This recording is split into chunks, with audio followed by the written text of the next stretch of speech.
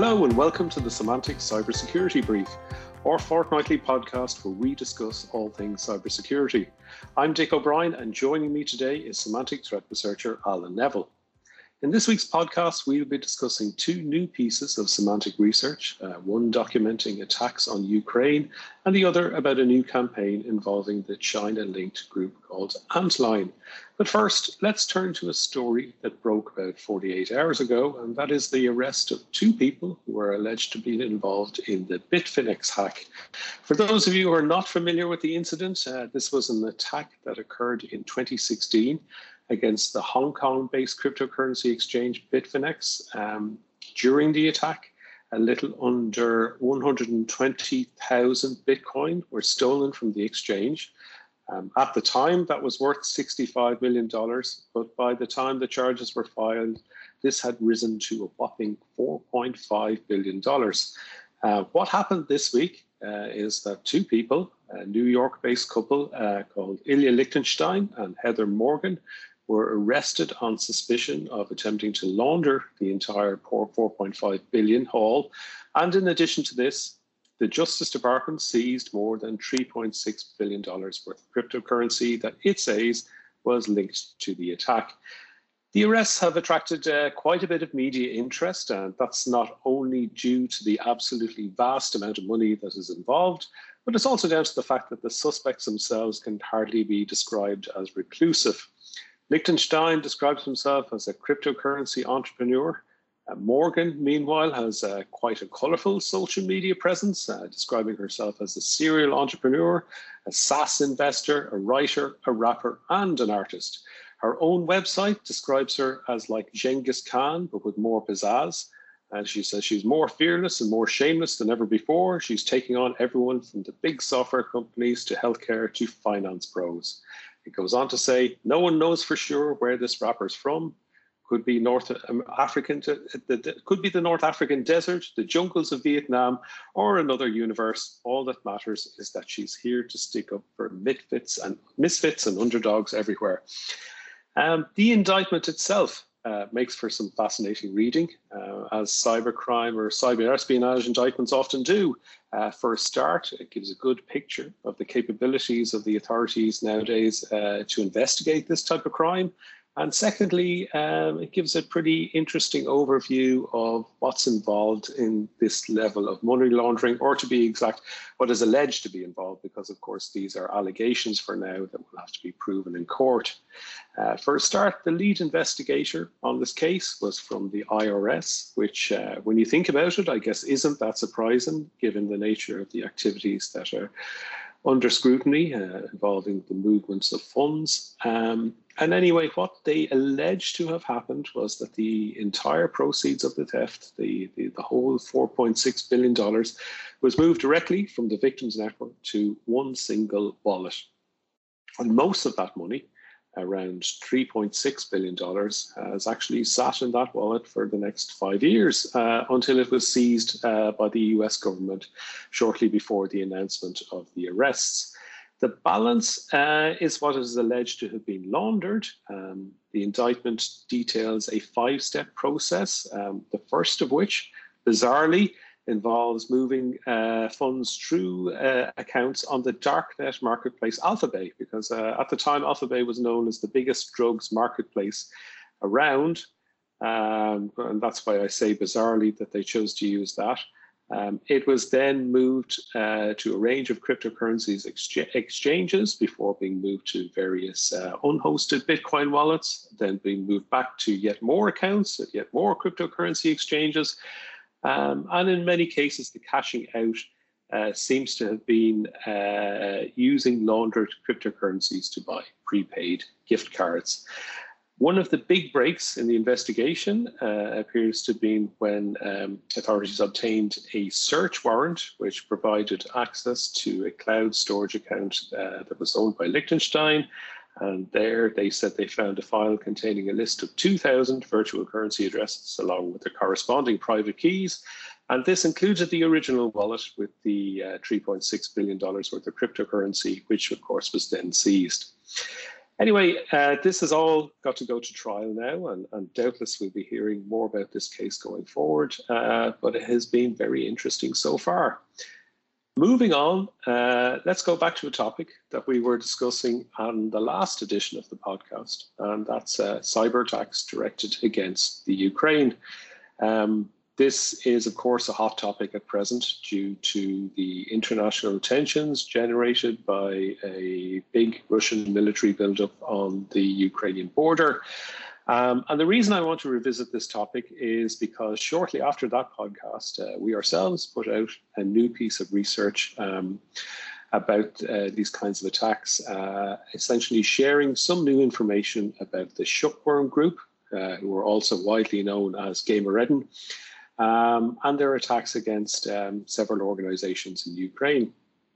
So for those of you who weren't listening last time around, Shukworm is a cyber espionage group that has been active, we believe, since at least 2013. And they specialize in targeting entities in Ukraine.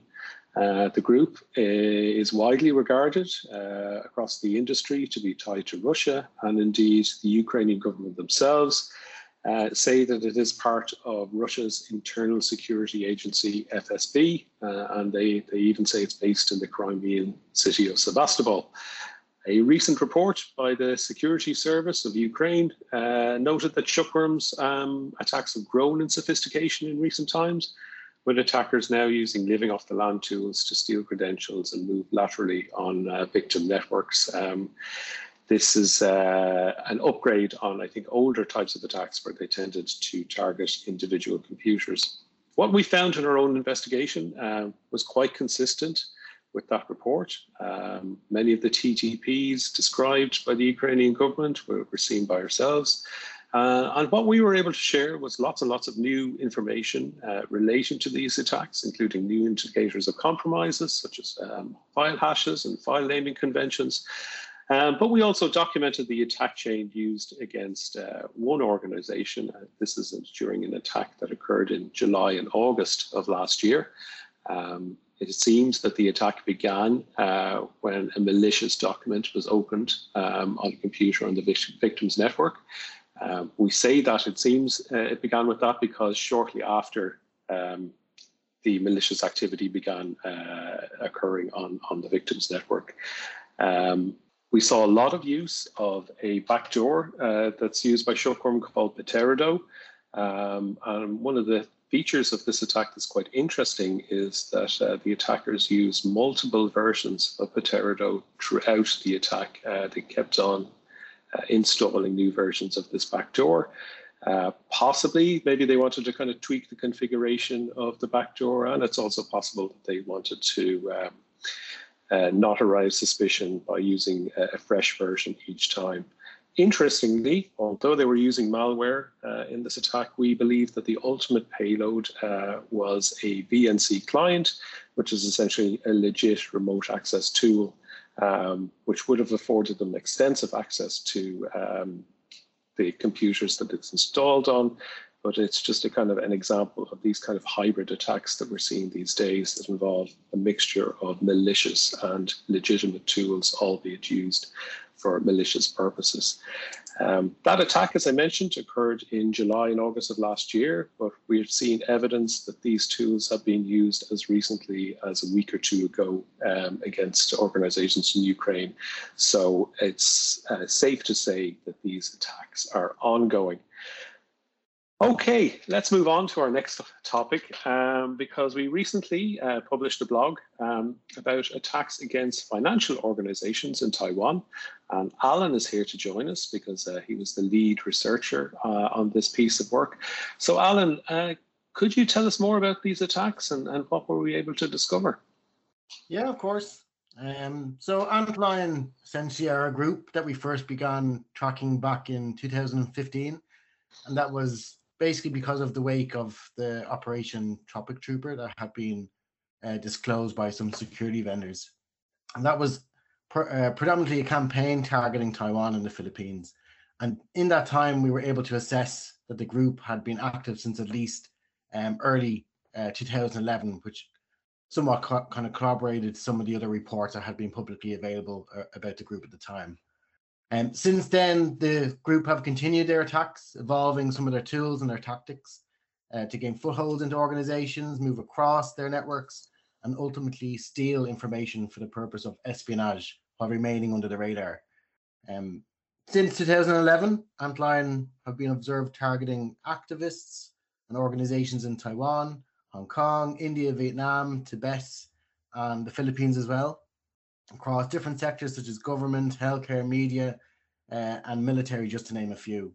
And more recently, within our blog, we have observed Antlion shift their focus to financial organizations, predominantly in Taiwan, where they have remained active and undiscovered for almost a year, in some cases sifting through the networks and exfiltrating data that they're able to discover that's of interest to the group.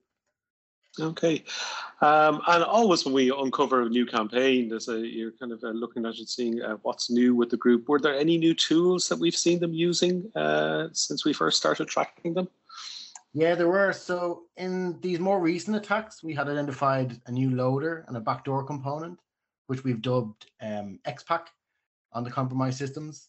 The malware itself was actually written in .NET and is used to read the contents of a file with a bin extension, decrypt it, and then essentially load it as a service.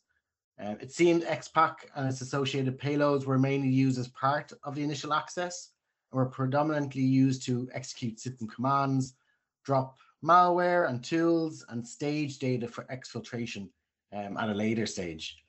Effectively, XPack allowed the attackers extensive access to the victim machines, whereby they could execute arbitrary WMI commands remotely, and they could upload files, download files, and essentially install whatever additional tools that they needed to assist them in moving across the networks and to locate these systems and files of interest for exfiltration.